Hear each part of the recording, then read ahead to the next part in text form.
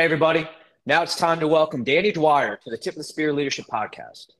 Danny is here to talk about coming back from adversity, starting over, and leadership challenges he has faced over the last several years as a officer with his new department and formerly with the Atlanta Fire Department. Danny, thank you for joining us, and please give everybody an introduction of who you are and a glimpse into Danny's world. Mike, thank you. I really appreciate you reaching out and giving me the opportunity to do this and kind of coming at this from a different angle. I think it's going to be good. So, a little bit about me. I'm about midway through my 24th year in the fire service here in the Metro Atlanta area. Started out in a small department, small suburban department. Excuse me. And after a few years, I started when I was 19 years old. After a couple of years, I kind of outgrew it, so to speak, and really wanted to see what else was out there. So eventually made my way down to the city of Atlanta, started there in February of 2005 and had my dream job. I was very, very fortunate while I was there. My career lasted exactly 15 years in one day, which was kind of odd. I didn't put that math together until a few months ago, but was very blessed to be a part of some very, very good companies while I was there. Fantastic officers most of the time. Learned a lot. I checked just about every box I wanted to check as a big city fireman while I was there. And then circumstances are what they are. I retired from the city in June of 2020. And then I went to a small department in North Fulton County, which is about an hour north of Atlanta, called the city. It was a city of Johns Creek, little 4-station department.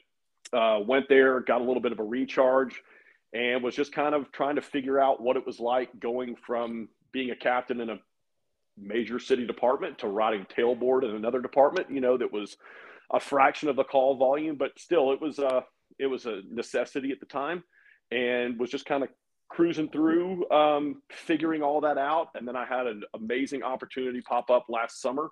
And I made a move to the city of Roswell, which actually shares a border with Johns Creek, also in North Fulton County.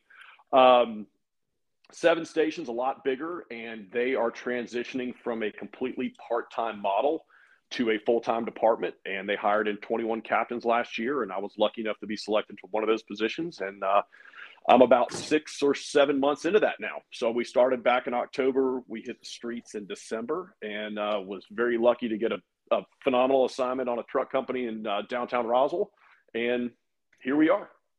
So I still live. I live about 30 minutes away from Roswell now, and I've got a 5-year-old daughter, and have been married to my wife for almost 11 years. So things are good. That's a little bit. That's me in a nutshell, I guess. That sounds good. So, elephant in the room. Everybody knows what happened with you in Atlanta. There's plenty of other podcasts that you can go listen to that. You can look it up. We're not going to talk about the incident in question, but there was a time frame afterwards where, leadership does take a role. I think that your situation was very unique, but there was a lot of leadership lessons that I believe you learned through that entire process. So we'll start there. Again, like I said, guys, girls, if you want to know what happened with Danny Dwyer, you can look it up on Fire Engineering Magazine, and I'm pretty sure it's probably out there still somewhere on social media. But we're talking about post-incident. So post-incident, just like any other situation, there's always that post-action critique. I think when you walk into those as a leader, as an officer, whether you're a young company officer or anything like that, attitude is everything, right? So you have to be tactful. You have to have a good attitude. And you have to go in with an open mind, I believe. And sometimes it may or may not happen. Sometimes there's going to be things in the after-action review that you're not going to like, or that you may not have done that well. And it's not about whether you screw up or whatever it is. It's about the recovery. Part of that recovery is going into these after-action reviews. And I'm going to let you take over from here because as we talked before we hit record, let's start talking about the after-action review and everything moving forward. And let's talk about that. So again, the incident you're referring to occurred June 29th.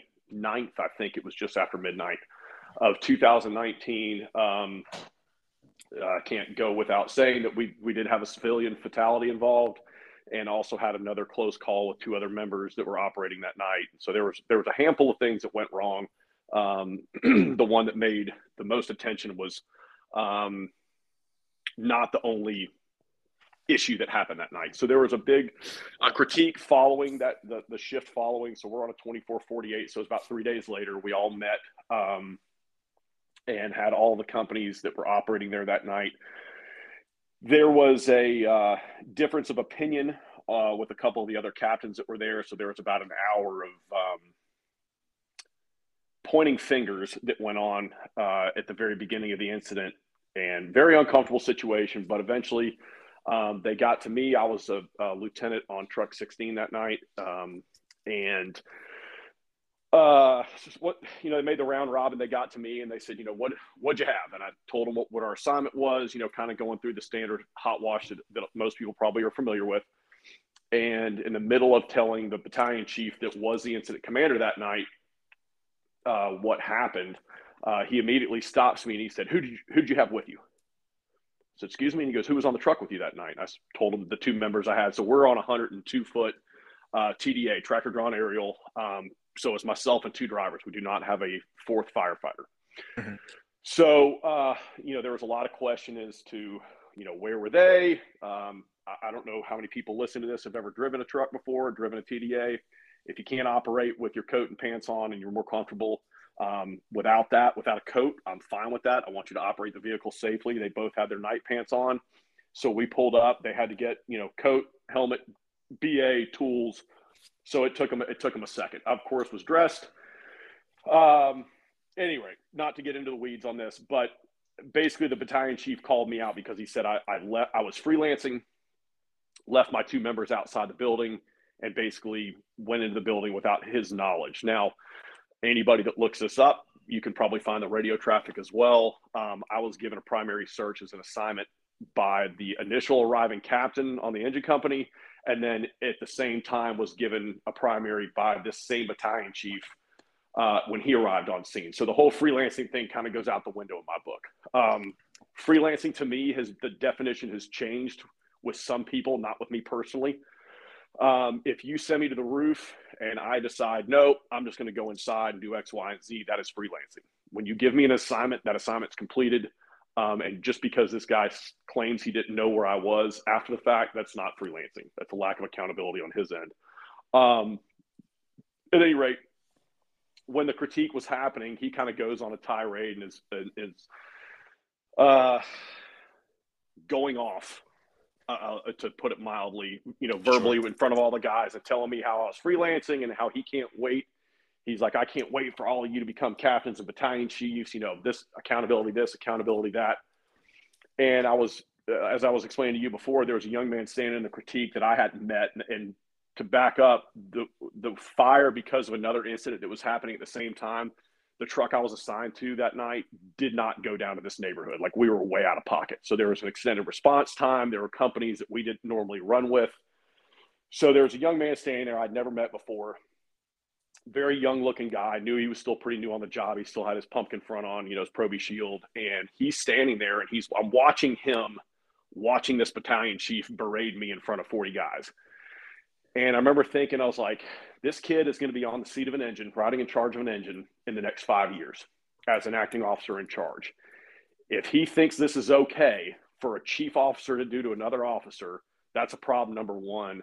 But more importantly is I don't want anybody to have to make a decision at 2:00 in the morning when they were asleep a little while earlier and make a decision on the fire ground that could potentially give them disciplinary action. Meaning, I don't want him going, well, if I go in, am I going to get written up for this? Like, that should not be part of your decision-making at 2:00 in the morning or at any point.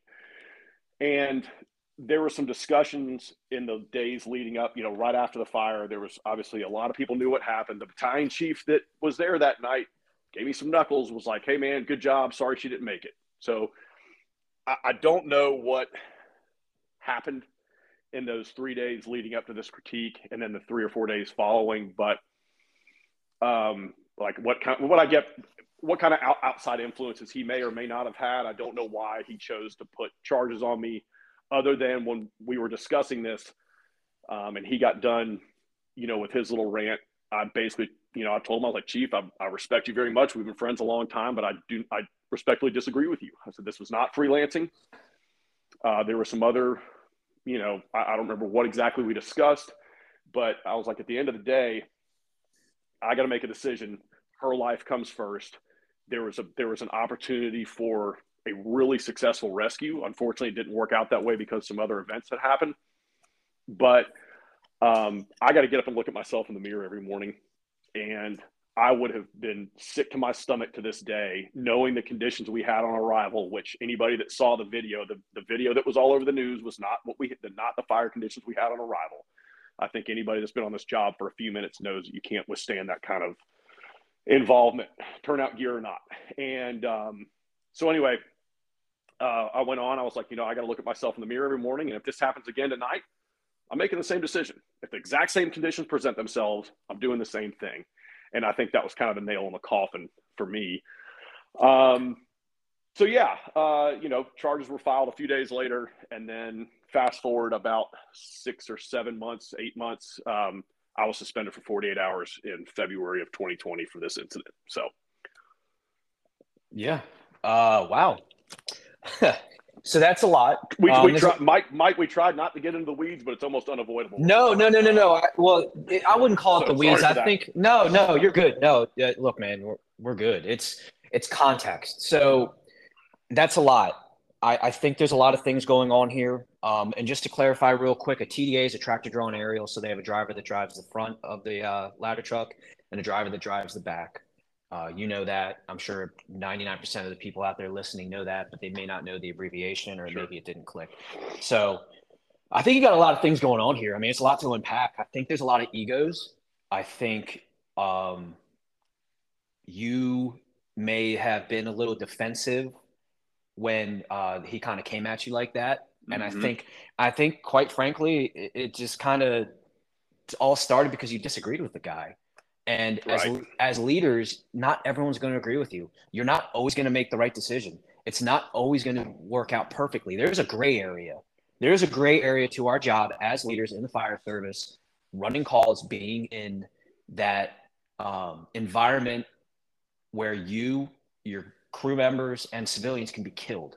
I mean, that in itself creates a certain reaction in the human body that is going to have a heightened sense of alert. And, I think there's a right way to go about doing things, especially when it comes to a critique, and you have to have a good attitude with it. But, that kind of touches into that leadership capital of, being tactful and handling yourself correctly, which I know you did. I'm not saying you didn't in any way. But, the fact that you're able in the middle of this to stop, look at someone younger and impressionable, and understand that you have to get across clearly to that in front of them that this wasn't right, or, that impression, I guess is the right way to say that, because it's, as we talked about beforehand, it's the moral imperative of leadership, right? You have to do the right thing, regardless of who's watching, regardless of what people think, regardless of what people say. You ultimately, at the end of the day, you said you have to go home. And I think we talked about this in the beginning of the show, actually. How are you going to ever go home and tell your kids to do the right thing and not lie and all that if you don't do that yourself, right? Leadership by example doesn't just stop in the firehouse. Leadership by example is everywhere. So, and go ahead. I'm sorry. No, it's okay. So you have to, you have to understand that when you're a leader and you're an officer in the firehouse and all that, you're going to be uncomfortable. You have to be comfortable with being uncomfortable. And part of that is having those situations where you have to make a decision. You don't just willy-nilly make a decision and say, yeah, whatever, I'll try it. No, I mean, you clearly have a lot of experience. You know what you're doing. You've been down this road before. You've had, as you said, mostly good officers. So you have a good example of, how to be, and you have wisdom, right? You have years of experience. I think you said something to the effect of you got hired when you were 19 years old. You have 4 years in the fire department. At that time, you probably had 20-ish. Mm-hmm. I mean, just for conversation's sake, around 20 years. I mean, that's 20 years in the fire department, as long as you are being productive, not just sitting around gaining, collecting dust. Yeah. Because there's a big difference between seniority and time on. As long, you're being productive and all, you're going to have the experience and knowledge and wisdom of how to make those decisions. And as leaders, we need to empower our people for them to make those decisions, to where, like, the chief could have been like, hey, you went in by yourself. What happened? Tell me about what's going on. Like, and I think that's the biggest hang up we have a lot of time as leaders is people get so quick for emotion or allowing their egos to get in check, or to have a bruised ego, to where they're more worried about their feelings almost. You know what I mean? How hard is it to just stop and go, well, wait a minute, hold a minute. What happened? I work. Well, I was gonna say I work for somebody at some point in my career, and I'll just leave it at that, where they said to me when I made mistakes, and I did a lot of stuff that was more, I think, inexperienced as a officer. They're like, hey, dude, why did you do that? And I would explain it to them, and then they'd walk me through it. And that's how you learn and teach, right? Or how you learn from more experienced people. And there's people that didn't do that. I have had situations throughout my career where I didn't even get to explain myself. I just got absolutely crushed. And I said, all right, we got it, and move on. And I learned nothing from the situation.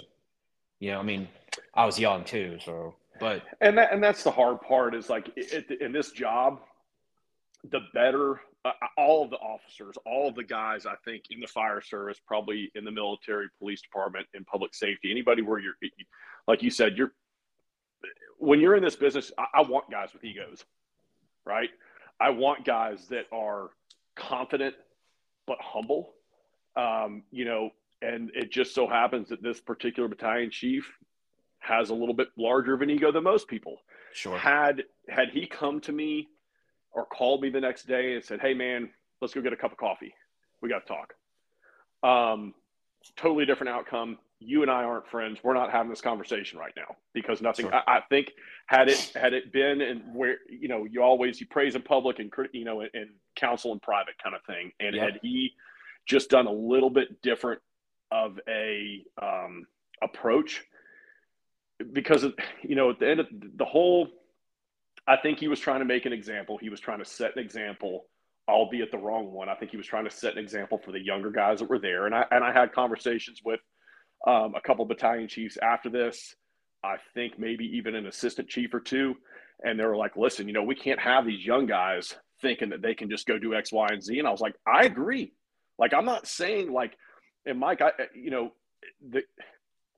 one of my very good friends, and I spoke the day after this incident, and I was telling him about the fire, and I sent him a couple pictures, and he was like, dude, he's like, man, I hope and he was in Atlanta many, many years ago, and he actually left and went to the department that I went to about a couple of years ago. And he went up there. It's a brand new department, started to 2008, but he's a captain up there now. And he's like, dude, I hope I still have the stones to make that kind of call with those conditions, given the circumstances. I was like, shit, I hope I do too. Like, it was one, and I'm sure you've been there.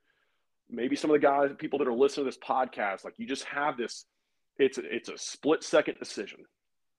It's a go or no go. And it literally, when we pop the door, the smoke lifted, the engine pushes in, they make the haul, they're going back to the BC corner of the building to protect the rescue. And it was money. Like, but I hope that I don't want to have to be in that position to make that decision again one day, but it probably will happen at some point.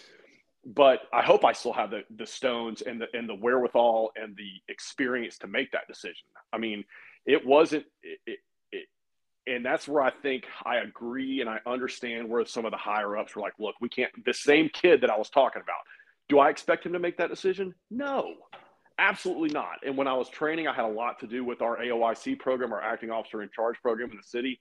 I taught it for a number of years. I'm like, listen, if you're not comfortable, defense, just go to, if you're not comfortable with what you have in front of you, whether, just take your everyday vacant, no entrapment, whatever.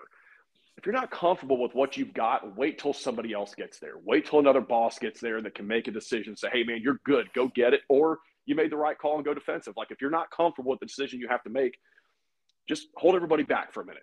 And that's as the acting officer. That's as an acting officer, not a main officer that you're teaching that to. Correct. Okay. Well, and even if, you're going to have guys, I'm sure you have guys that are brand, we have, I don't know what the requirements are where you're at, but, you have guys in Atlanta. It's rare. I think you have to have 5 years sworn, uninterrupted to take the lieutenant's exam. That's who we have. Kind of rare that you have. It's kind of rare that you have like a 5-year guy. There's been a few I can think of on one or two hands that have hit 5 years and took the test immediately. But even still, not everybody.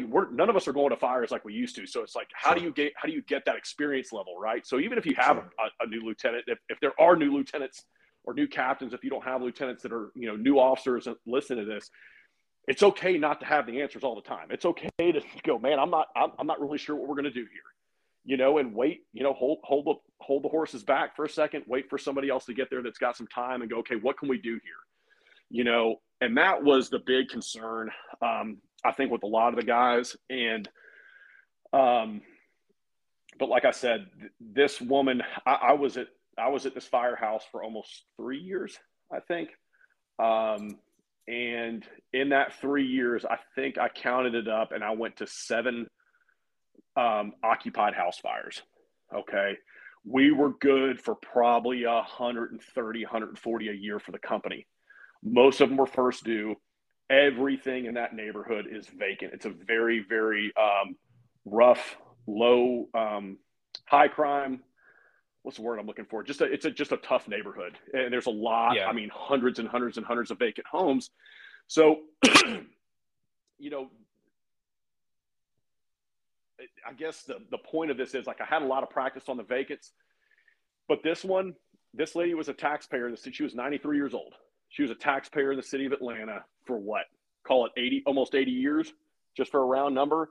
That's who we are supposed to protect. Not saying that anybody else isn't worth that, but like, that's who you throw your stuff on the chopping block for. When you make those, you push in a little bit harder, you button up a little bit tighter to go make that move, because that's what we're here for. Sure. It's just, it wasn't a vacant, and God bless. I mean, I'm not taking anything away from them, but I've had several vacant house fires, and you find somebody in there later that was a squatter or whatever. That kind of stuff happens. But like, we had a confirmed known entrapment. The neighbors knew she was in there, and you do things a little bit different. But yeah. So that's So you need to be empowered by leadership as well, right? So, no one intends to go out there and get anybody hurt or killed. Nobody intends to go out there and make mistakes. However, if you continuously beat people down when they make mistakes, they're going to learn nothing, right? And you should empower everyone. Hey, look, hey, man, you ask them what you did. I did X, Y, and Z. And then they should be guiding you. They should be mentoring you, take you under their wing. Hey, look, that may not have been the best decision, but, this is why. This is what you should do next time. I despise the term, well, it's okay, nobody got hurt and the fire went out. No. I despise that. Doesn't work for me. I'm not a well-versed, experienced person. However, every fire I've ever gone to has gone out, whether it burned and smoldered out or we put it out. Every fire has always gone out, but not everyone has survived a call, right? You have citizens that die, firefighters die. It happens. It's part of the business. But what you can do is be well-trained, and the biggest part is well-supported, right? It's just like being a parent. My kid may screw up. I'm still going to love you. I'm still going to be your father. I'm going to teach you, and I'm going to hold you accountable. You're not going to get away with the damn thing. However, not every moment is a punishment. There's a lot of teaching moments, a lot of mentoring moments, and a lot of moments. I already said mentoring, but you need to be taken under your wing. Think about what that would have felt like. Actually, real quick before I go any further, how far apart was the call and the critique? 3 days. 3 days. So that's 3 days, right? You have to be prepared and ready to do your job at any time, at any moment. It doesn't matter who the people are. I understand what you're saying about the lady being a taxpayer. I get that. But like we talked about before, our job, we don't care who you are, your background. It's the closest thing to universal health care the United States will probably ever see is you call 911, you will get a fire truck.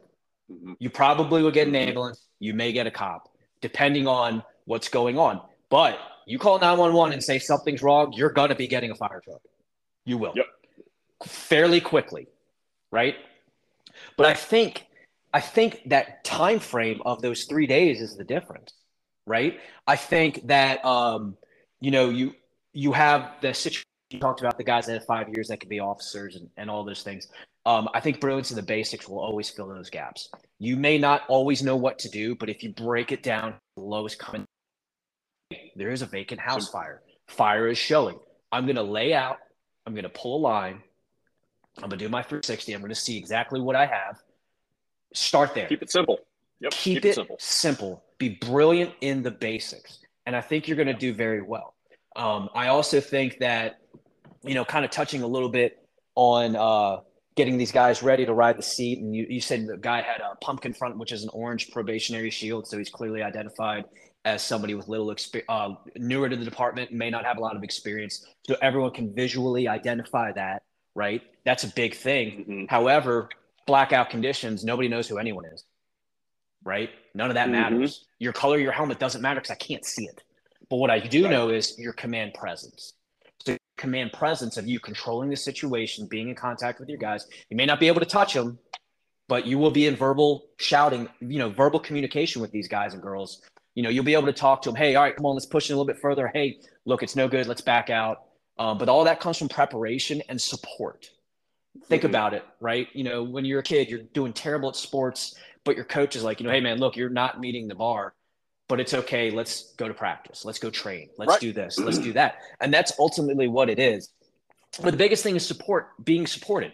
So I have a quote that I pulled up. It is from New York City, and it's from John Hodgins, the chief of the department. It says, every Monday in every firehouse across the city, our members train on life-saving rope, and it's only to be used for one purpose, and that's to save lives. Every Monday it comes out in the firehouse, and the members drill with it. They train for that one day that maybe something like the roof rope rescue happens.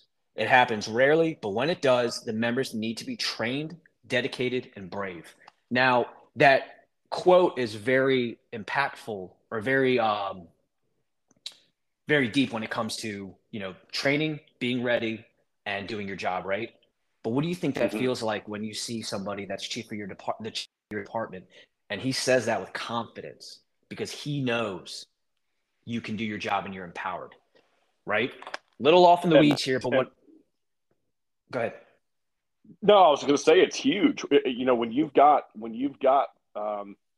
it was funny. We were talking about Jason Bresler a few minutes ago and how impactful he has been on my career in the last, almost, I guess, probably 9 years since I've started listening to him.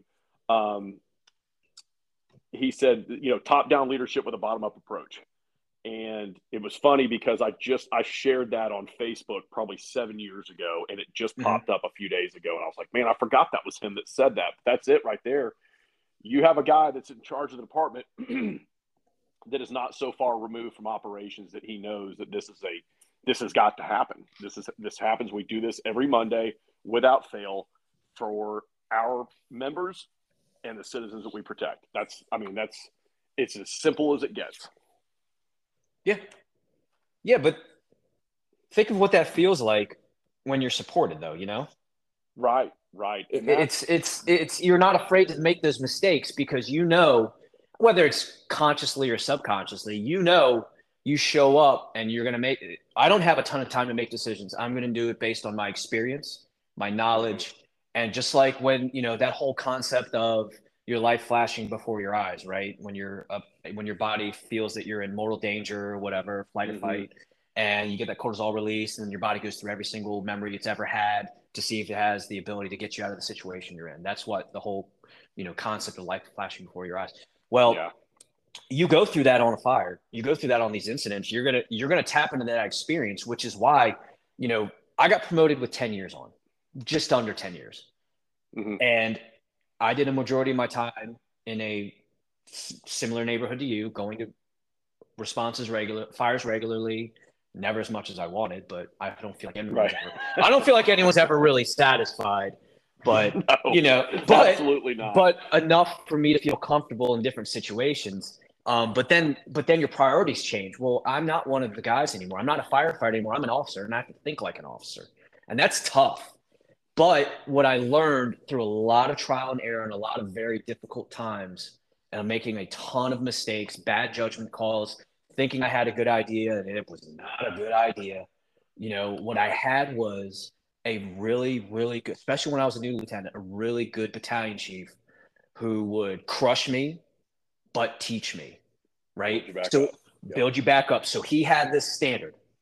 This is the bar you will meet. I will accept nothing less, right? And you could give 110% and still fall below that mark for whatever reason.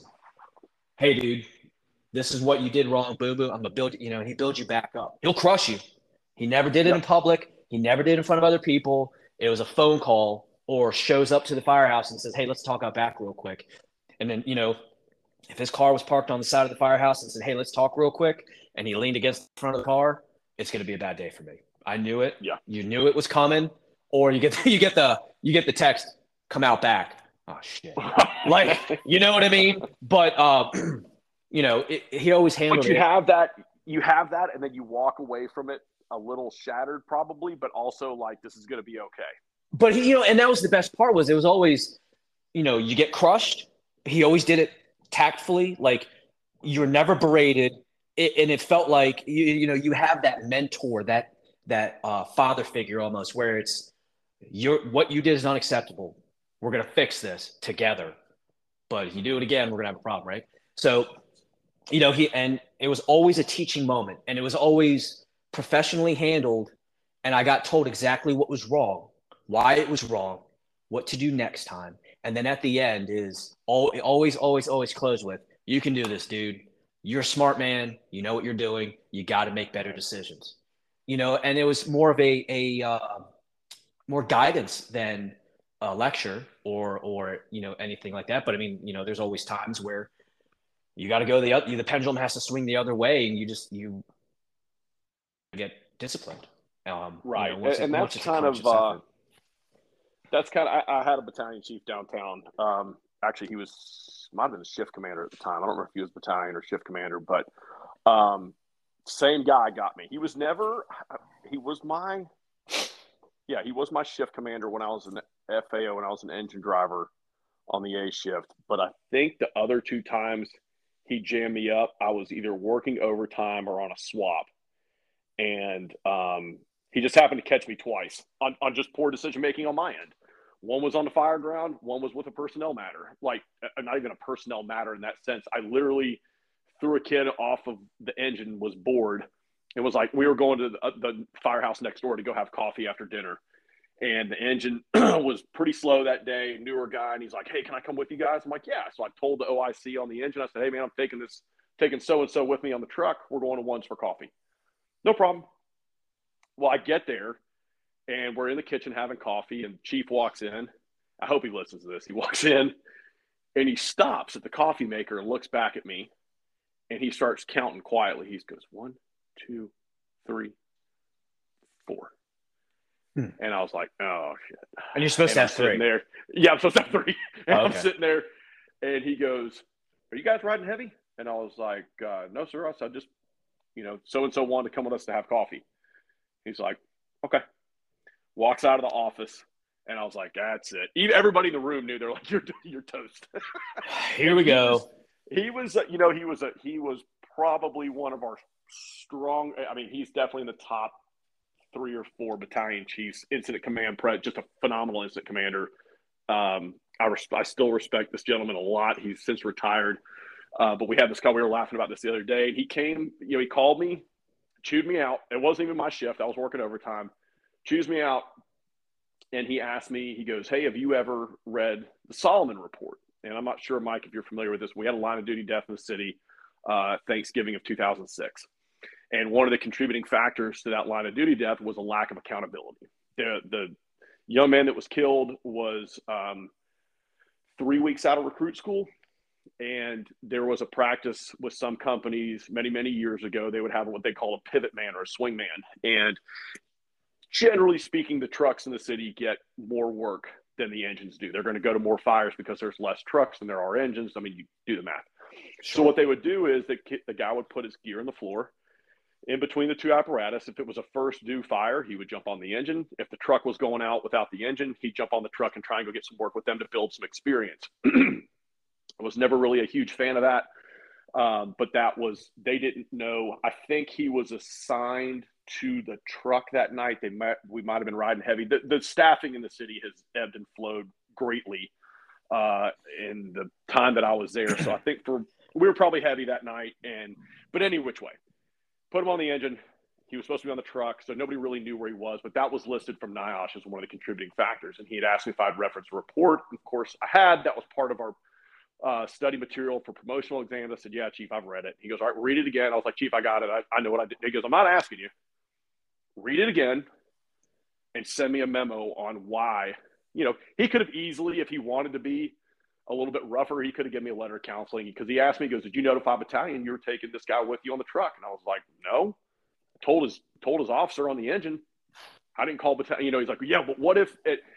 Yeah, you could what if it to death. But he was right. But there's Sure. a way to counsel, and I think that one of all, and anybody that knows this guy probably was like, I'm surprised he didn't write you up, because that wasn't. But he counseled me by educating me, by saying, hey, read this again, even though you've read it a half dozen times or better. Read it again. Think about it in the context of which you just did X, Y, and Z. What if this would have happened? I was like, to me, that way of getting, hammering a point home is so much more productive than a letter of counseling or document of oral counseling, whatever you want to call it, much less a write-up. And so, yeah, that's the other part of the leadership component, I guess. And you tear them down a little bit to build them back up and do, it's to change bad behavior, or it's to change bad decision making. It's not about getting somebody in trouble. Yeah. Well, they're also giving you the why, right? So like, if you continuously crush people for making bad decisions, if you don't explain to them what happened, what they did, why it's wrong, why they need to change it, or what, maybe I said that wrong. If you have a fire and you do A, B, and C, and the chief's like, hey, A, B, and C is wrong, you should have done X, Y, and Z. This is what you did. This is what you should have done. This is why. Right? If you understand, if you give people the why, they will learn much, much more. Because if somebody just yells and screams at you, you're not going to learn anything, because you're going to shut down. I think that's human nature, quite frankly. Sure. I think, if you degrade, I mean, we're all adults here, right? If you degrade and you embarrass people, especially in front of their shift, now, in front of their guys and girls, now they're going to see the battalion chief crushing their officer. What does that look like to them, right? What kind of impression does that make to your guys and girls? And, you're going to get a terrible response from the person that you're disciplining, and that's at the station level as well. You can't go in there and berate and insult people. If you need to do stuff or do whatever it is, you need to do it in private, like as we said before, and I am familiar with the 2006 line of duty death. I think there's a lot of things, if our listeners have not, you need to go out and look at it. I talked to the Dennis Rubin about this call a few shifts back. That's right. Yeah. Yeah. So the link's in there. We'll add a link to the NIOSH report in this one. It's definitely a very educational read for everyone. I think there's a lot of things to take away from that.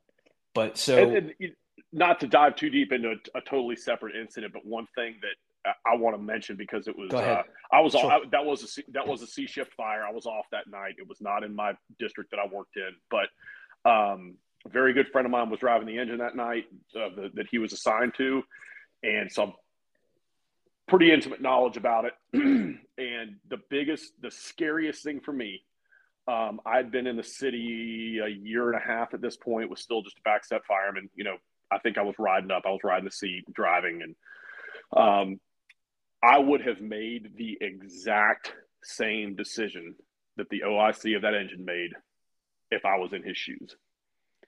And the guy, he's still there. He's, thank God he didn't leave the job or anything like that. He's a captain now, but I know it eats him up every year. And it's nobody has forgotten that young man. I was assigned to that company, like I said, for almost 3 years, and it's never far away. You go. Sure. We went down Elm Street probably 2 or 3 times a week. It was right down the street from the firehouse, but it was a comet. I hate to use the term, but it was a comedy of errors. This was not his. It was his decision, but it wasn't the only person that made mistakes. We had probably some of our most, and most of them are gone now or have risen up to the deputy chief or above, but some of the best fireground captains, fire officers that I know that were on the job were there within 3 minutes of that call coming out. You had probably 150 years of experience, and a lot of people made the same mistake. It wasn't just a young man that was riding the seat. There was a lot of people because it hadn't happened yet. It's all a chain of events, too. It's all a chain of events. I'm telling you, after that fire, I looked back at a few other fires I'd been on and was like, holy shit, like we just beat the clock on so many. We had gotten what it had been years, and vertical vent was not I shouldn't say it wasn't a thing. It was not as big of a thing as it is there now. Mm-hmm. That was 1,152 square feet with virtually nothing inside of the house. Wall coverings were gone. There was a foam mattress, I think a bed, and it put off enough nasty gas. That was a gas fire. That wasn't there was no contents. There was nothing to burn. It literally got the right temperature. It was all boarded up. They opened the front door. They pulled some boards off. Gone. Thing lit off with him inside. And one of my oldest buddies and my classmate in the academy in Atlanta was on the nozzle of the engine that put it out. 30 gallons maybe. It was out in a second. So it's just like these things can happen, but we learned as an organization, and I hope most of the officers that are there now got a lot of takeaways from that on tactics and when to open up. And so some good came of it for sure. It doesn't replace him, obviously, but he has a legacy. Come from that. He has a legacy with that. And thankfully, Chief Rubin, I think it was the night. No. Let's see. So probably the shift after, because he didn't pass away for about 5 days, if I recall. And he went and spoke to Todd Edwards, who you may or may not know of, was a captain on Engine 20 at the time. Phenomenal guy. He's an instructor. He's retired from the city now, but he goes all over the Southeast. He really goes all over the country teaching now. One of the best engine bosses you'll run across. And went to Todd, was like, we need to do a report on this right now. I want it done. And this is before we knew what was going to happen. He already put together a panel to find out like immediately. And even Todd was like, at the time, he's like, man, I wasn't comfortable. Like, Chief, like, this just happened. Let's let the dust settle. And he's like, nope, we're not letting the sun set on this one. And he was very quick to get a panel together to start investigating what happened. And so that was some good that came of it that Chief Rubin directly had some involvement in. Strong leadership is what it sounds like. Mm-hmm. I mean, quite frankly, in its essence, that's leadership in general, right? Right. So I want to transition now to, we got a pretty good idea of the fire in question that, kind of started all of this and kind of, what I want to talk to you about specifically. So, social media played a big factor, I think. It was the factor. I think that played a big factor into that battalion chief and his decision in your department. I mean, think about that, right?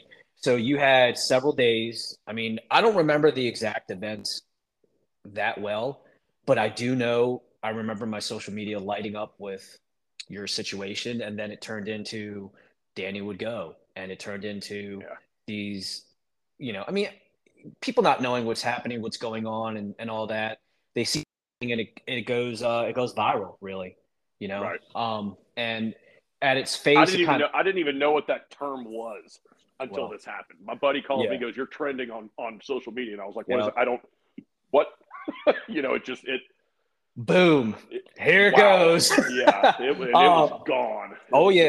Yeah, it spread like wildfire, and unfortunately, there's good and bad things that come out of social media. I personally had a situation with social media where I made a mistake, and that proverbial hammer dropped within 2 hours of what I did. Mm-hmm. And within 2 hours, I'm going home from work. And it turned into an absolute nightmare. And, I'm not going to get into it, but it worked out. And you stuck it out and learned from it, I'm sure. Stuck it out. I learned a lot from it. And unfortunately, it's stuff, and this is kind of why I'm bringing this up, is it's something I still deal with now. It still comes up. It's been 13 years now. It happened in 2010. 2023, 13 years later, I still hear about it. And ultimately, the whole point of why I'm bringing it up is I deal with it as an officer. So I'm a leader. I'm supposed to be Mm-hmm. setting the example, but my reputation always precedes me. People don't Right. forget anything. They don't forget shit.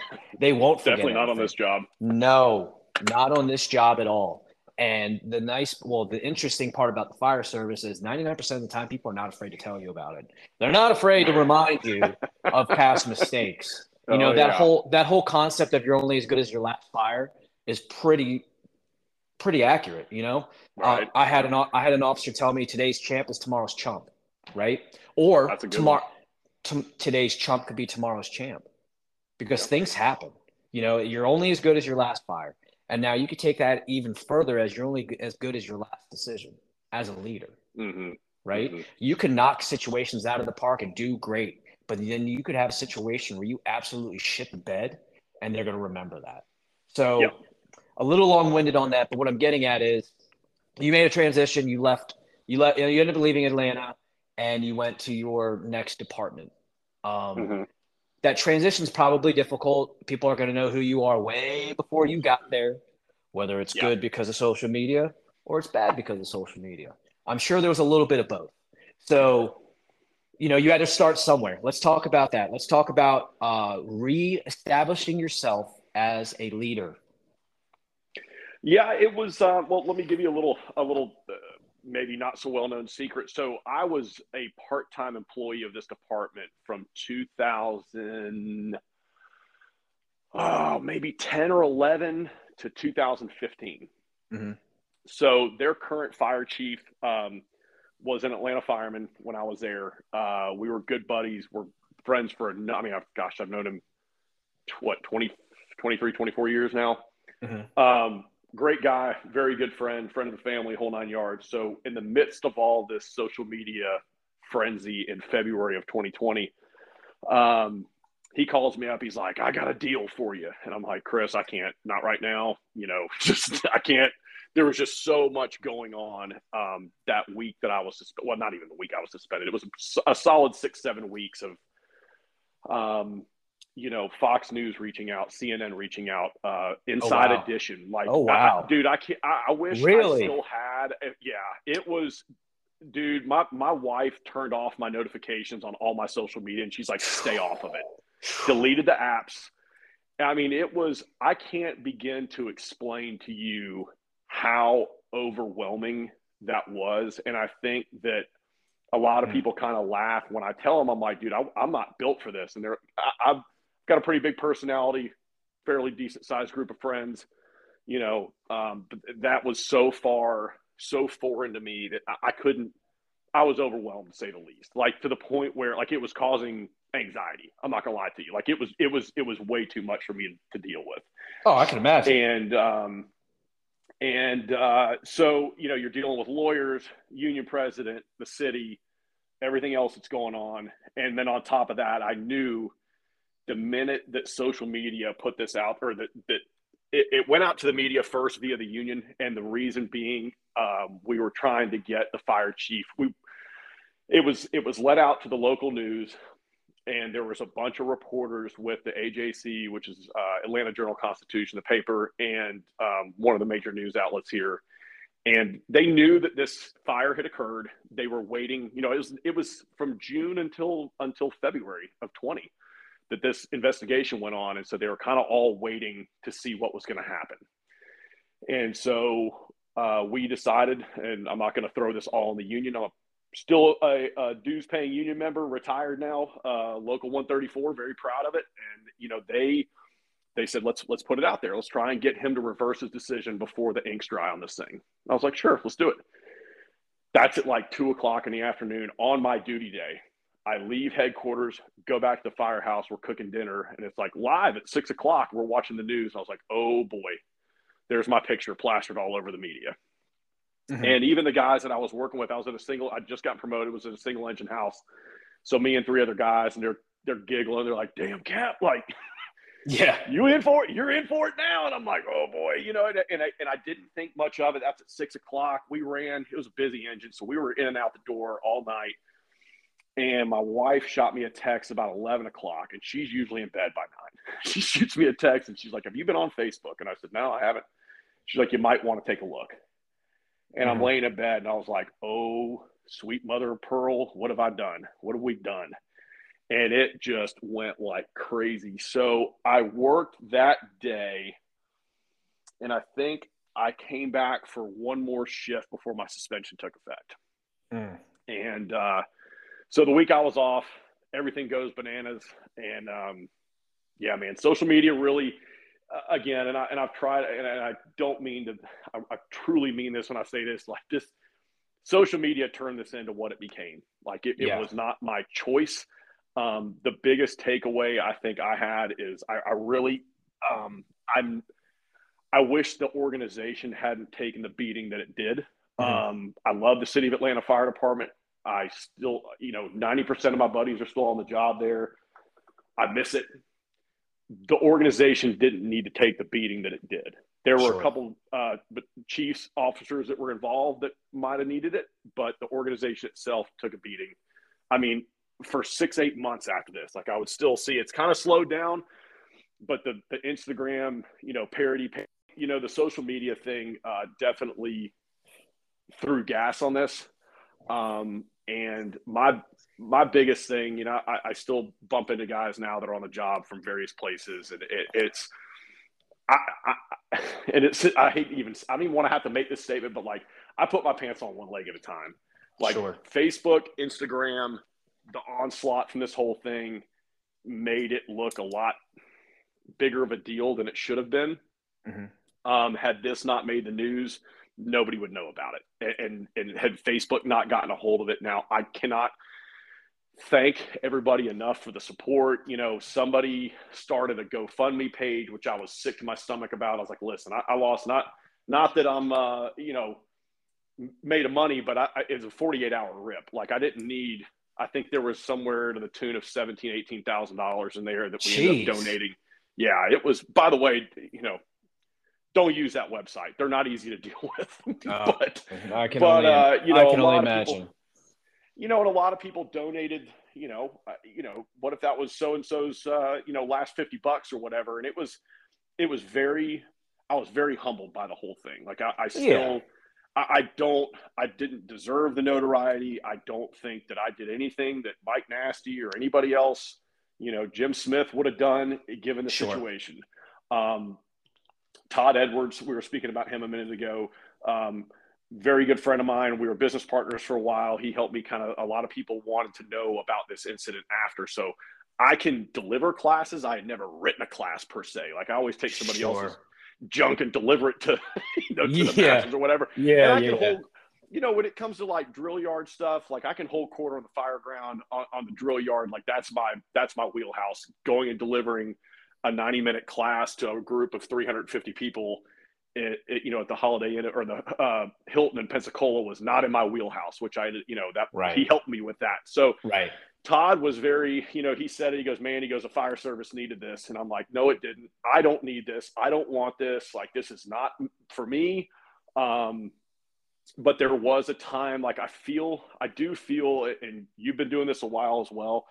I feel like in the last 5 to 6 years, there has really been a taking back of our job nationally, even probably internationally, but you were starting to see these different grassroots fire department conferences popping up from here to Texas, Florida, Alabama, West Coast. They're covered up. There are some fantastic instructors outside of your 4 major fire departments that get and have gotten all the notoriety for 25 years, and nothing against, anybody at any of those larger departments, but there are a lot of very, very intelligent, really good, very experienced instructors out there that didn't work for any of the huge major metropolitan cities. And so you started to see these little fire department conferences popping up everywhere and kind of going back to the, for them, which is what this is all about. And I think maybe Cody Trestrail, or I think was it Brothers in Battle, one of them, that's their thing. It's for them. This is all for them. This isn't for us. It's not for me. It's for the people we swear to protect. And so Yeah. I think that may have, if there was a plus of all this, that kind of kicked this thing into high gear, into overdrive. Uh, And yeah, but you know what though? No, I'm sorry. Go ahead. no, I just was saying dude, it blew up. I was talking to one of the people I was on shift with yesterday, and she was like, "Oh, I heard you met so and so, and he's always wanted to meet you and ask what it's like working with you." I'm like, "Dude, I put my pants on this. I'm an idiot. I literally like I've made more Yeah. mistakes. I've made more mistakes than I'm even afraid. I can't count them all. I probably don't even remember half of them, but I'm pretty sure I don't make the same one twice. Mm-hmm. But I mean, dude, we've all this was Facebook turned this into what it was. This is this got blown out, like I shouldn't say blown out of proportion. I don't know the word, but it just social media took this thing and it exploded. And I did get one message from a guy. I got a bunch of messages, and I tried for probably 2 weeks to at least fire one back and say, "Hey man, thanks for the support. Hey man, thanks for this." I couldn't even keep up at some point. Sure. But there was one I read pretty early on, a few days in the middle of all this, and he goes, "Hey, I feel like the guy was from Arkansas, some small department." He goes, "Look, man, I work in this 3-station department. Thank you. My department is completely rewriting our entire search policy because of this call." And I was like, "That's cool." Like, Yeah. the stickers, the T-shirt, like that's fine and good, but that to me, and if that's that one guy's department, if they made a change because of this, it was all worth it. But it was a difficult time. So yeah, that's kind of how that came to be. Yeah, so No, I understand. Well, let me ask you this. Do you think it took off because it's social media, or do you think it took off because of the relatability people had to your situation and it just got out to more people, like the I think it was a reach? combination of the two. I think it was really, and that was talking to Todd. He's like, "Dude, the fire service needed this. Like, it was just it was basically a powder keg. Like, people were starting to push back on." I'm not going to call them out just to, I'm sure I could probably get sued since I'm on a podcast, but like some of the big companies, wink, wink, wink, that write all the books that we read out of, wink, wink, Sure. saying that, we don't search buildings unless we know that they're occupied or they've gotten it all wrong. Like this has gotten, it's gone too far. And I think people finally have said enough is enough. And we're not buying into this anymore. Like nobody's trying to be cowboys. Nobody's trying to get themselves killed, but we are still here to do a job. And some of the bigger companies are getting it wrong, Do you and I think it was a pushback. do you think they come up with things to talk about from a different level than the average person, right? And we're not going to say the name of the company. We'll just Mm-hmm. say the company. People at that level of that company, do you think they see a situation that they want to bring out and then there's an execution problem from people that have 5 years that can be officers and then turn around and could be chiefs in 8 years, and now they have no experience and no foundation, but they read this article, take that article out of context and say those things? Because I mean, if you want to say in writing, and I'm not saying anyone in particular, just in general, Mm-hmm. if you say something to the effect of, hey, look, we're killing people from vacant house fires. If the house isn't confirmed entrapment and there's no signs of life, or no signs of it being occupied, you shouldn't go in and do it. Do you think they're saying that every time, or do you think they're saying, hey, look, you need to use good judgment? These are the things you should look for. You have to make a decision. At the end of the day, when we're at that chief level, you do have to have the ability to see the big picture. These are the things that you see in the big picture. These are the things that you need to emphasize for the big picture, but your guys need to make their own decisions. Because I feel like, I mean, I know what you're talking about, but Yeah. I feel like I remember reading a lot of those articles, and I'm not on one side or the other. All I'm saying is I feel like I remember reading a lot of these articles when I do read, because I don't read that well. Mm-hmm. I'm kidding. But when I read, I always feel like there's always that disconnect where people like see social media and they're like, yeah, it's occupied till we search. Or Right. it's not, and okay, fine, but what experience have you had with that? Yeah, you can read it on Right. social media, Facebook, Instagram, all that. You have all these cool videos that people put out for their there are social media pages and it looks Mm-hmm. good and they have these cool one-liners and all that's great. But how far out of context are people looking at these things? Or are they not looking at the context correctly? Because I think, and I'm sorry to cut you off, No. that I think that the problem with a lot of things that people read is they don't understand the context, and that maybe from a lack of experience or knowledge. You know what I'm saying? So like Mm-hmm. there's always this war on chiefs and this war on officers and stuff like that. And guys are like, oh, backstep dudes for life. And then that's great. That really, really is great. Mm-hmm. But I think all of it would, and that I'm coming back full circle because I went on a little bit of a rant. I kind of got off in the weeds. The point that I'm making with all of this and why I think social media blew up so much is the relatability. And I think Right. people miss that mark a lot. But when you have a situation that's relatable like yours, I read about it and I knew in my mind I've been in your situation, not to that extent, but similar where, hey, look, I made a decision and it was the wrong decision by a Mm-hmm. lot. I got smoked. I was embarrassed on the fire ground, and my battalion chief crushed me. And I looked Mm-hmm. like the biggest idiot in the world. And it wasn't because I didn't feel like doing something or I wanted to go chase a fire or whatever. I saw a situation, I made a decision, and I was wrong. But I never Yeah. made no one died. The fire wasn't even anywhere near. We were just getting into a position to confine the fire in between Well, buildings. Does that make sense? you What I'm put getting at? yourself, yeah, but you put yourself in the position to make a decision. If you sit back Sure. on your rear end and don't do anything, those guys never get in trouble. It's the guys that are out there that are working, that are doing the job and trying to be better and trying to be aggressive in a good defining definition of that word, that are the ones that are going to make a jam. You can't make every decision is not going to be the right one. Sure. I can promise you I'm going to make a lot more wrong decisions. I just hope that they are on a smaller level, that I learn from them.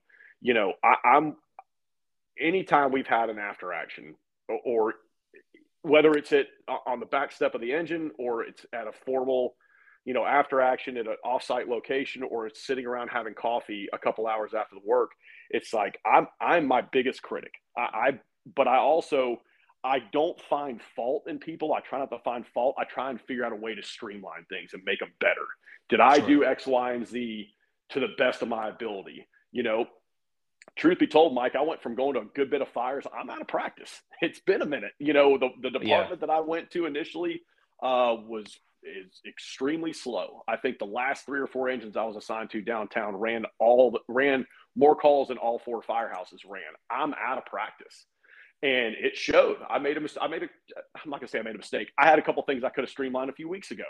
Yeah. And it's one of those things that, you get out of practice with stuff. And, I'm go back, I'm listening to the radio traffic, I'm watching the helmet cam. I'm like, come on, Danny, like, you're better than this. You know It's a better than this. perishable skill.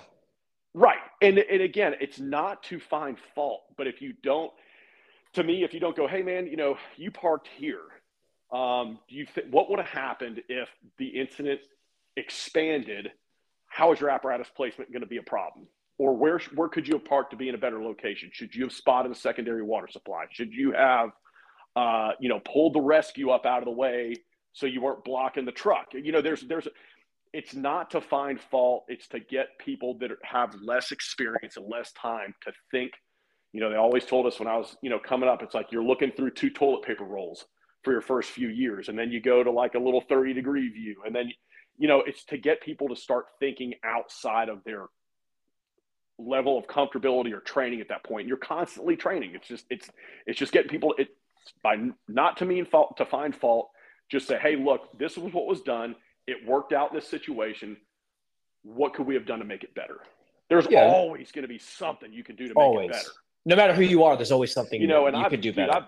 I'm my own worst critic. Like, I beat myself up on daily. The very first fire I had as a company officer, a few months back, I made a couple mistakes. Nothing major, but there were mistakes to me. They didn't even get brought up, I don't think. But I was like, damn it, Danny, you could have done this. This would have been a better option. This would have been a better position. This would have been a better, again, it had been a minute, since I, was on the first 2 fires boss, so it's kind of, but hopefully, we'll get back into the swing of things. And, It is what it is. But you gotta realize that like there's going to be stuff that you can improve on always. And that to me, again, that goes back to humility and that whole thing we talked about earlier. Yeah, and you always want to try and be one, better than you were the day before, better on Mm-hmm. the call before, or better for the next call. So, when I was a newer officer, I had a fire that was the most impactful moment in my career, and I think it kind of changed me as a person for my life. Um, we were first due. I'm not going to get into the details. Mm-hmm. Anyone that's listening to this will know exactly what fire I'm talking about, where absolutely everything that could go wrong went wrong. I have never in my life felt like such a failure or been so embarrassed to the point of I couldn't even look at myself in the mirror driving back Mm-hmm. in the utility truck because it was one of those shift change fires. And well, not exactly a shift change, but you finished your shift on that call and I'm you tracking came you. Yeah. like you don't. I mean, everybody's been there. So it's something that took me years to get over, and that I still deal with a little bit now. Where that call comes up, and it's I used to be super embarrassed by it. I used to despise the fact that I had to go through it. And sometimes every now and then it comes up and I'm a little frustrated with myself still. But what I've learned is, how far I've come since then. And I Mm-hmm. think, again, it's not about falling down, it's about getting up. Yep. And, I've always been a firm believer in you have a resume in paper and then you have an informal resume on your actions, right? Mm-hmm. So there's a really, really good quote. I forget the guy's name, and I really should know it if I'm going to use it. But it was on a different podcast that I listened to, and it says, resumes tell you where I've been, but you cannot judge my life or me based on where I've been. So the point Interesting. is, it's very interesting, and I'll send you the clip, and I'll attach the link. It's a little religious, but it's still very, very good. Um, Not that there's anything wrong with religion, but No, you no, know what I I'm got saying. you. I'm tracking you.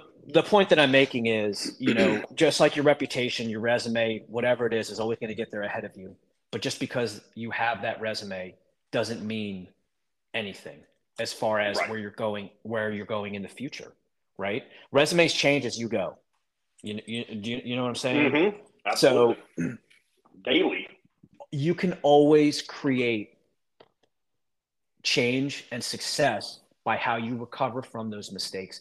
But the best part about those mistakes, and this took me a long time to really understand, I used to be so embarrassed and hate the mistakes that I make. Now I've learned to cherish them because I can see how far I've come. Right. Right. So now I make a mistake to, not hopefully I don't make this mistake, but you know what? I blow an address. Mm-hmm. I blow an address, but I didn't miss the fire totally, or however you want to compare that. Maybe that was a bad example, but basically the long story short is, yep, you know what, you made a mistake, but look how far you've come. You haven't Right. made this mistake in a really, really long time, and guess what? You freaking own it and you move forward. And those And mistakes that's get slower and slower, or get further and further apart. less frequent. Yeah, that's the whole goal, right? And I had my first that I know of. My first. I tell everybody I've had a few aha fires. Like, oh shit, Oh yeah. I had one in 2012, day after my birthday. I was getting married that July. Mm-hmm. One of my best buddies that we had been friends prior to him getting on the fire department. He eventually made his way downtown. He's riding. I think he was plugging on the engine that day. I was in his wedding that September, Mm-hmm. and almost killed all three of us. I made a piss poor. I made a piss poor call on a basement fire. But I learned from, like I knew I made a mistake. I told everybody like I have no problem sharing my screw ups, right? And Sure. I made a huge mistake. Everybody's like, yeah, but. I'm like, no, no, no. There's no buts. I own it. I'm fine with that. Like I'm more proud of my mistakes than I am any accolades, any ribbons, any awards. Like it's because you learn from them. Yeah. You're You policing know, yourself too. correct. And but it scared the hell out of me. I remember thinking like it lit off. I thought we were toast, and I'm like, I just killed my best buddy, and I'm in his wedding in September. Not even. I truly remember like after the fact going, shit, I'm getting married in July. Like, what does that look like? Yeah. But I was a engine driver at the time, riding up. Had a fantastic operator on the pump. a brand new guy in the back that had maybe 2 weeks on, and then one of my best buddies I've known for, God, 15 years at the time, and it scared me. But but again, I learned from it. I know exactly what I did wrong tactically. And it just so happens my next aha fire was also a basement fire about, me and basements don't get along. I don't like going to basement fires. I've never, I've almost gotten jammed up too many times in basement fires. And most of our stuff here is walkouts. We don't have like a true cellar fire, so I don't even want to get into that whole thing. But right. You just make calls, and you think at the time that they're right, and then conditions change, and it's just staying. This would have been a good one to talk with Bresler about. It's staying left of bang, right? The whole Marine Corps bang theory. You're trying to stay in front of the incident, right? Great book, by the way. Yeah, and so it's like, we're constantly behind the 8 ball, right? We are right of bang. Hopefully we don't get caught in bang. We stay left of bang, I think, if I recall the order of that. But, but you have aha moments. And we talked about one the other night with a couple buddies, and I had another one on Easter, my daughter's first Easter of 2018. Had a 3-story ordinary apartment come down on me and another guy while we were operating in the basement. And thankfully, because of, I have no problem admitting that I've recognized the conditions were different in one part of the basement than where we were operating. And I was like, you know what, we're pulling the plug, we're out. And, I just sent an engine and truck company to the main fire floor for fire attack and search. And then I called my captain was in charge at that time. And I was like, hey, we're going defensive. Don't send anybody to the first floor. We're backing out. Sure. And we were about 3 feet from the door when the whole thing came down. And then it collapsed 3 times in probably 20 minutes. The first one knocked me and another guy to the floor. And if thankfully we weren't too far into the building that we couldn't get our way out. But then the whole Delta side wall collapsed, I think, twice. So it was a long one. And I remember going up I walked up to the top of the street and threw my irons down. I was like, I'm out of here. Y'all can have it. I'm going home. Like, it was like 4 in the morning, but it was just like, but I drove by there later, and I stopped in front of, it was literally a block and a half from the firehouse. And I just sat there and looked at that building, and I'm like, holy shit. Like, how, and thankfully I'm still walking around and realized it, but it scared me. And you have those, but you know what? You don't forget them, and you remember. That's another one that goes into the Rolodex or into your slide stack. Yeah, to pull on later, hopefully. And not even for me necessarily. It's like sharing those stories with other people. One of the bigger challenges I have now personally, just because of the amount of fires that we go to where I am now, significantly less than I did downtown. So it's like, okay, how do we get people that aren't going to fires as much, the knowledge base that you and I gathered by going to these fires? Like, I'm not a huge YouTube guy, but like every dude, there's so many helmet cams on that are running around now. And I see guys have GoPros screwed to their coats. So if you can't go to them, at least you can get online and go, hey, let's go. And I love watching fire videos. 24 years in, I love watching other people go to work. I'd rather be going to work, but the videos are out there. The content's there. It's like, so there's, it's a difficult decision or difficult situation we find ourselves in now, at least where I am, is how to get people to the level that they need to be in to make solid fireground decisions on calls, when you're not going to them all the time. Sure. But you know what? That's also part of being engaged, right? You have to be engaged when you're at work. You have to, you don't necessarily have to run out and pull lines every single day, multiple times a day, and pull dry lines on fire alarms because you need to, quote unquote, get your reps in. Yes, you need to make sure those skills are good. And if there's a deficiency on a call, you go back, you train, you fix, and all those things. But I think when you stay engaged, talking fire department stuff, reading fire department stuff, going over scenarios as a shift, as a crew, and most of all, staying engaged as a group, I think that's where you start filling in those gaps. You have that experience-based leadership go in, and you start talking about these fires. Like, you can really hone your skills by listening to older guys with experience. I do enjoy YouTube like videos and stuff. I think they have their place. However, what I don't like sometimes is, or the best part about YouTube, Facebook, Instagram is everyone can post anything they like. You have that ability. The bad part about it is everyone can post anything they like because they have that ability. I knew exactly where you were going. You know what I mean? Everybody's a hero, dude. Everybody's a hero. So there's not the fuck ups aren't on there. Exactly correct. So they show the good but hide the bad. That's social media in its essence. You can look super happy on social media and your marriage could be crumbling, and no one will know because you portray this happy life on Facebook. No matter who you are and what where you are in the world, you've heard of somebody saying, "Oh, looks like everything's good on Facebook," and you know damn well their life is trash, right? So the point that I'm making with that is,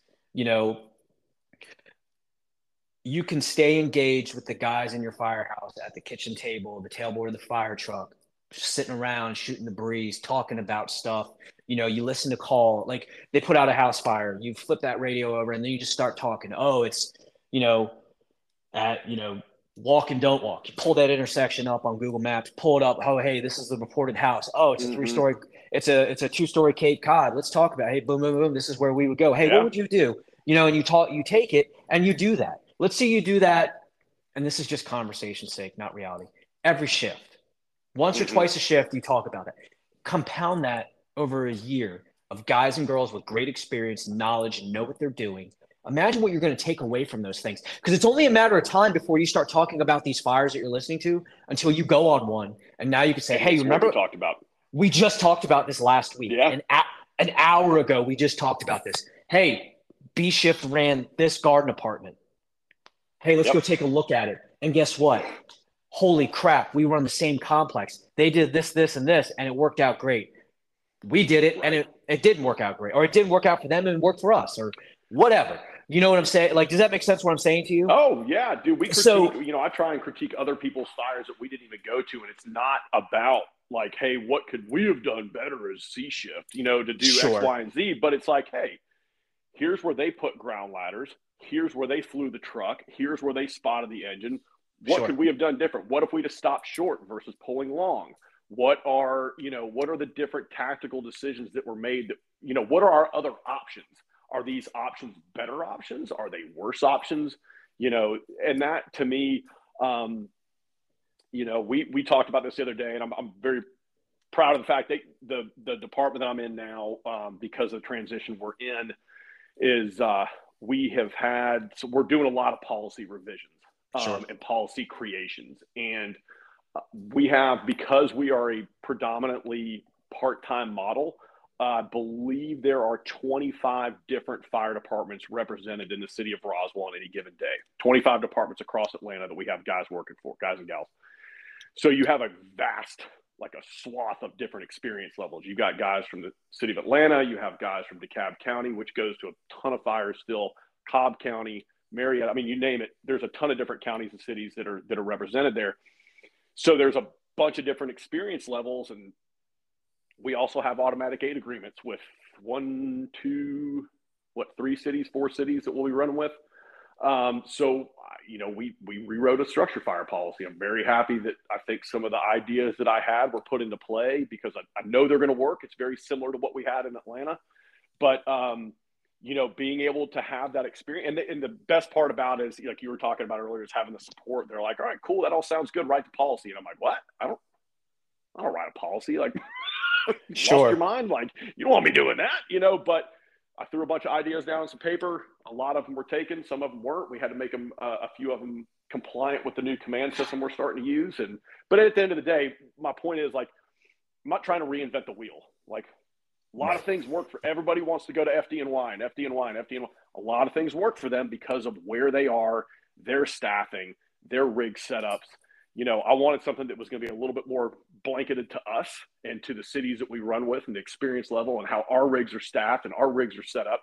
And I think it's going to be a really good thing, so it was taking a lot of the experience that I had running a very similar system downtown, and I think it's going to work out great. So yeah, all that training comes into it, man. It's just, it's looking at other people's work and other people's jobs that they went to and fires that they had, and, but yeah, it's been good. Yeah, and that's the takeaway is like what works for us, right? And that's kind of the point what I was making. As long as you're engaged with the guys and girls that you work with, How many times you've been to a firehouse where you walk in and everybody's on their phones in completely separate parts of the firehouse? They don't talk. Man, They don't do meals together. They're off in their own world. right. But then you go to the firehouses where go in and they're breaking each other's balls all day long. Hmm. They're absolutely like you just get crushed. The second you walk in Yeah, to the second you leave, you're getting it's absolutely on. freaking hammered, right? But think about that. That's a culture that you want to be a part of Yeah, because the joking, the ball breaking, all those things ebb and flow. But what also ebbs and flows in between and fills in those gaps are the calls, the right. stuff where you learn things, or you get the hey Dave, you really screwed this up. You should try X, Y, and Z, and then you start Hmm. checking each other. You start teaching each other, and all those things spill over into those moments where shit's on, and you've spent months, weeks, years building a rapport, trust, It, learning, and a culture of how you want to do things for your for right, your crew. Because the thing about New York is they do things their way for them, and if it's not New York, they're not doing it, right? right, They don't care what Los Angeles is doing. right. New York doesn't buy, you know, um, I don't know, DC spec hose. No, people buy FDNY spec hose, right? Right. Because they do things their own way for what works for them. And they created an entire culture, ideology, Hmm. and there's a culture there of pride, tradition, accountability, respect, all those things. But everything they're doing up there that people idolize, you can do yourself. Do it for your Right. department. Do what works for Bill's fire service and Yep. freaking crush it. Stay engaged, care about your guys and girls, let the men be the men, let them do their jobs, tell them what you need done, check on them, Hmm. and let it go. Let Yep. your I department agree. flourish. You know what I mean? And lead by example. And I think things will fall into place. But I think when people start getting caught up in all these other things, they get caught up in what other people are doing when they can need to just focus on themselves, their own crew, their own department. I Right. think I think when they you get I think that's where you get caught up in it. I think that's where the issues come from. But if it doesn't matter if, and I know it's very long winded about this. It doesn't matter how many, if you run one fire or 1,000 fires. Hmm. If you're not prepared, you're not prepared. No, I agree. And like you said, that just takes staying engaged. I'm not the guy that's out there training every single shift. Everybody's like, we stretch every single day. And there are a couple people I know that legitimately do that. Good For on sure. them. I work on what needs to be worked on. And I have so many things that I want to get done. 6, 7 months into this adventure that I'm in now. You eat an elephant one bite at a time. I can't do it all in one day. There's 24 Sharpen your hours in a skills. day. Yeah. Yeah, yeah, yeah, Sharpen it as it goes. You're there yeah. to guide. Absolutely. You're there to guide it, right? You're not there to create the axe. You sharpen the axe. You sharpen the edge. Yep. There you And I go. think it's a lot like a slingshot. You pull that slingshot back and you release it, it's gonna shoot. You pull that slingshot back and you hold it, it's gonna go slack and the rock will fall. Hmm.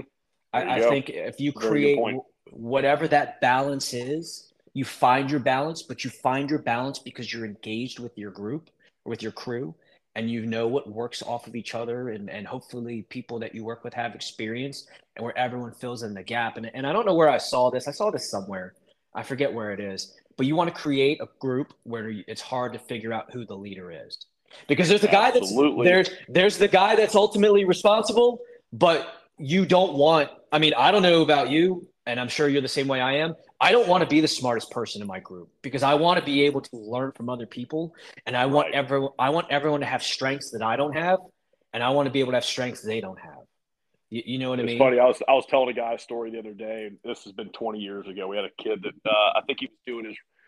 They sent him to the field for a while to do a rotation with us, and his dad was on the job, different part of the department, and he's like, "Hey, how are you liking it? You're at this station. How are things going?" He's like, "Good." He's like, "Who are the captains?" He's like, "I don't know." And he's like, "What?" He goes, "You've been down there 2 weeks. What do you mean you don't know?" He goes, "I don't know who they are." And he's like, "Well, who's wearing?" And we were wearing light blue button downs. I say we. The officers were wearing light blue button downs at this department at this time. And he goes, "Well, who's wearing the button downs?" He goes, Dad, they're all wearing t-shirts." And he's like, "Well, who do they call Cap?" He goes, Nobody. They call each other by their first names.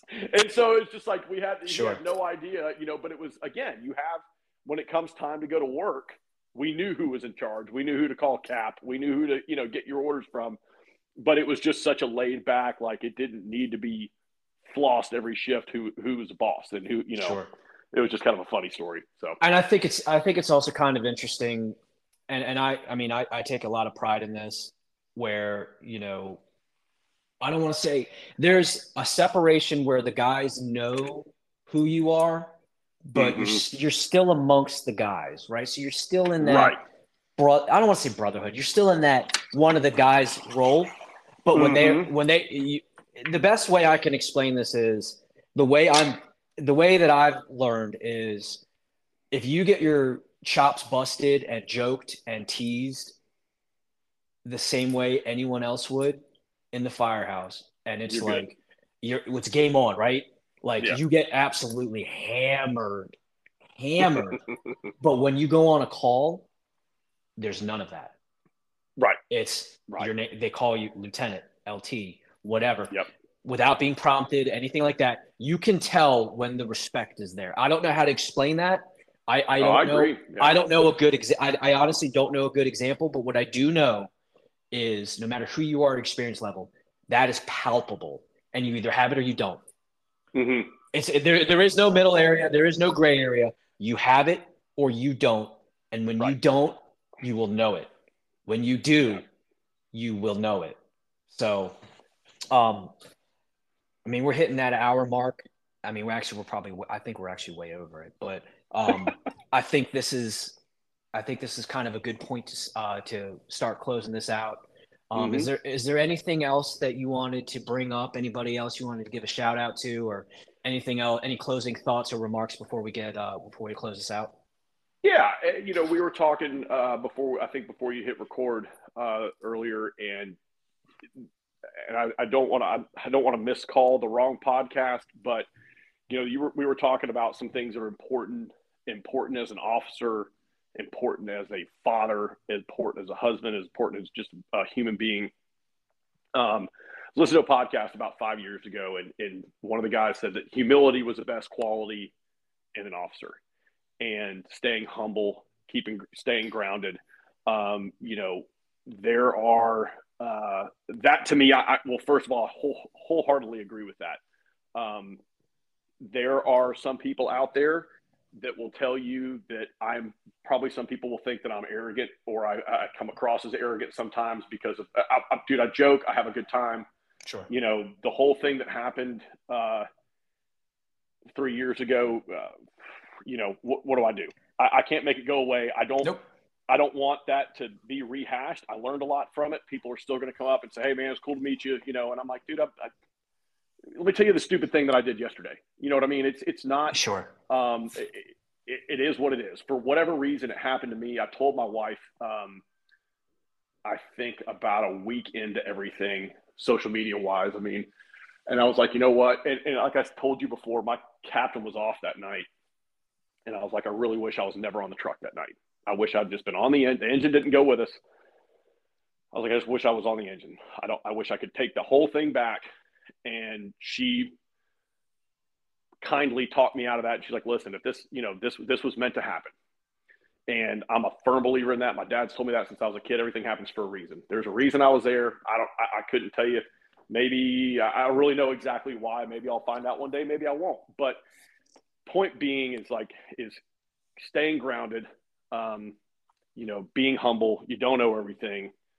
I like to hear about other people's mistakes, other people's fires they go to.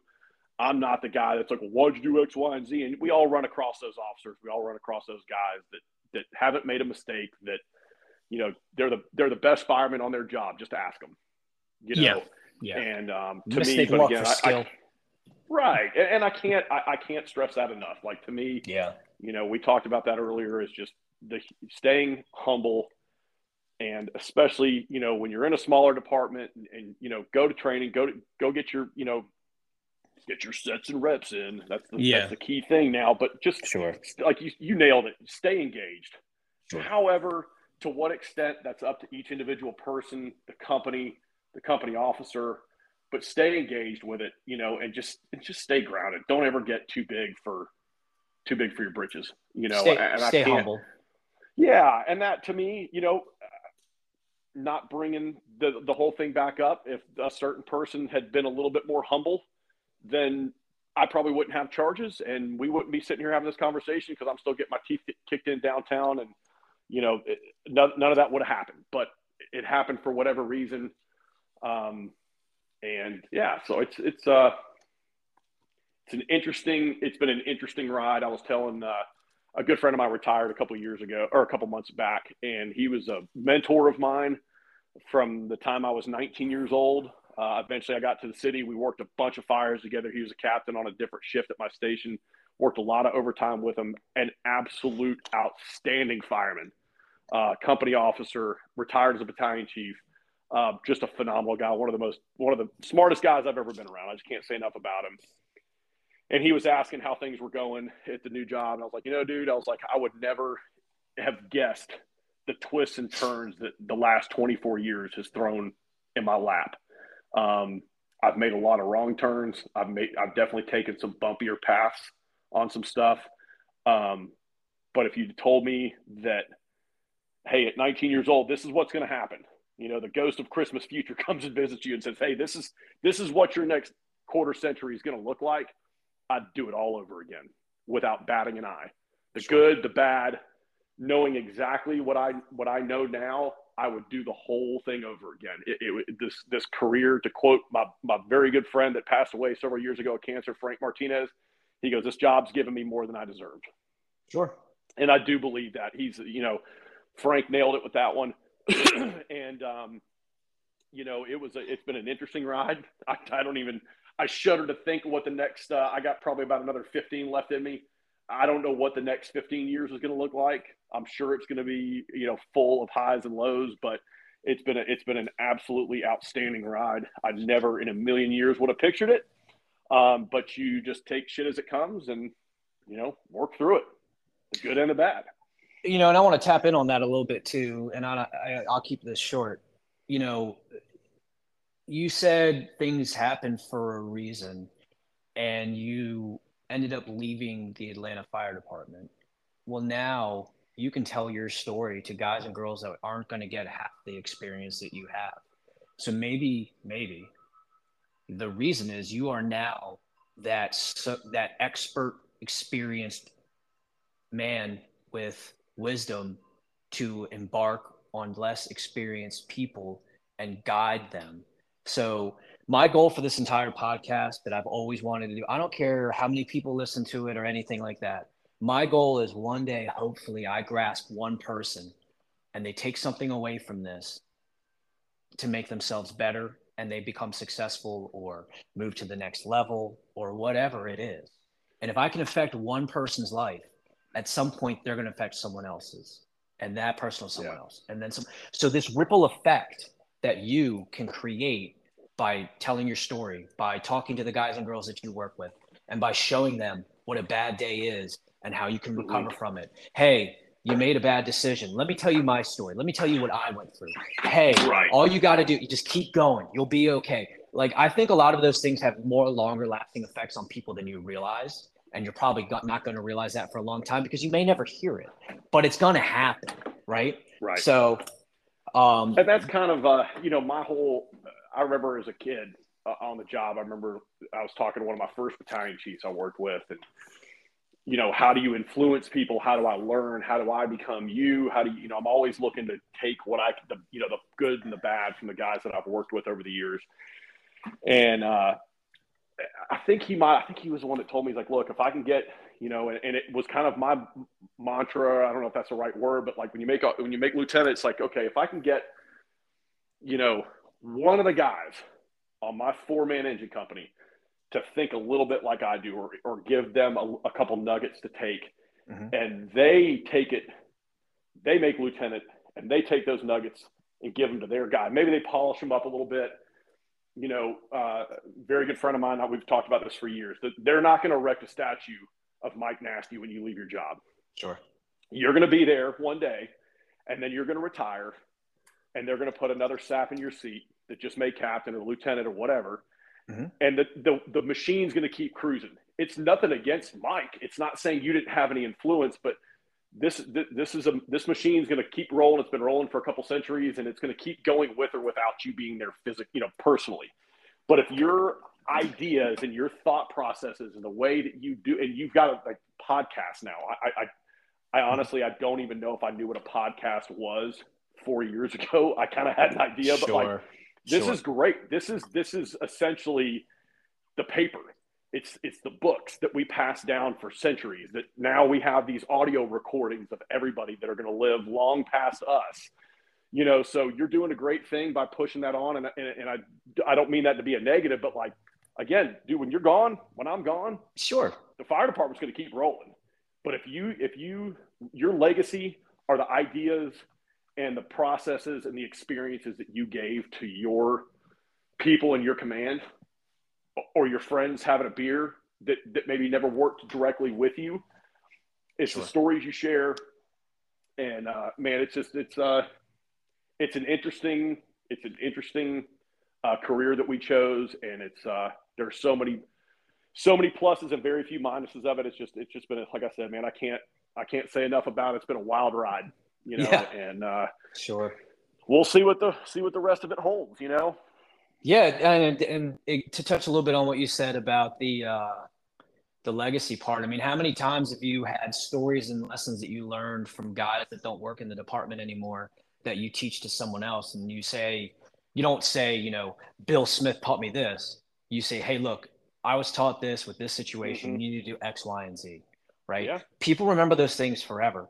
And if you lead, I feel, if you always try to do the right thing and you lead by example, and you can somehow make people, a better firefighter and a better human being in general, I mean, mission That's it. complete. That's what we're all here for. Success. Exactly. So It's no different than being a good father and raising your kids right. it's the exact thing. You're raising people on the fire department. You gotta love them. You gotta love your guys and girls that you work with. You got Yep. to. Yeah, I And agree 100%. people will follow you anywhere if they know you truly care about them. You got to hold up your end of the deal, being good at your job and being proficient. Mm-hmm. But I promise you, you could be the best firefighter in the world. If people don't trust you, if people don't think that you care about them, they're not going to follow you into water. They won't. Right. I've experienced situations where I know people had zero respect for me because of who I was as an officer and how I carried myself. And, it was a long time to learn that lesson. It kind of sucked. And I feel like over time I learned my lesson. And then I had a situation where I was really screwing something up. And the guy that had the most experience, the most time on, that everyone on the shift looks up to for multiple things, both in and outside of work, came to me and said, collectively, we need you to fix this, figure it Mm-hmm. out.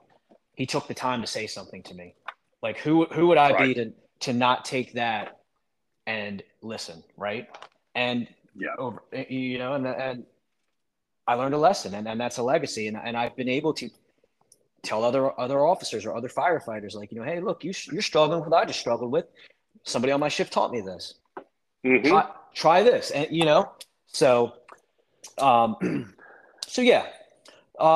Do you have social media or anywhere else people can get a hold of you where if they want to listen to what your story is and Yeah, reach out to absolutely. you? Yeah, I'm on Facebook, Danny Dwyer. I am on Instagram as well, and unfortunately, some Russian hacker got my original account with thousands of pictures on there Oh, about a geez. year ago.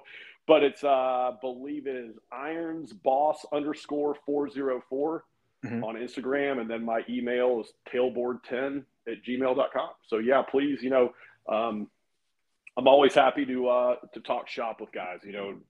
It's what I do. Unfortunately, you go through these waves in your career. It's like, I don't want to, I don't want to be known as just being a fireman. But at the end of the day, this is all in our blood, and I still love talking about the job and talking about calls and stuff like that. So, shoot me an email, shoot me a message on Facebook, man. I'm glad to chew the fat with anybody. Awesome. So we're gonna add that into our description and Cool. links below. Danny, don't go anywhere real quick while I close this out.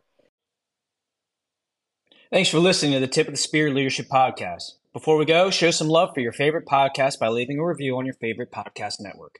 Hit that download button and make sure to subscribe. Leave us a review. We read them all. Stay tuned in the coming weeks as we have more episodes coming out. Have a great day, guys. Thank you.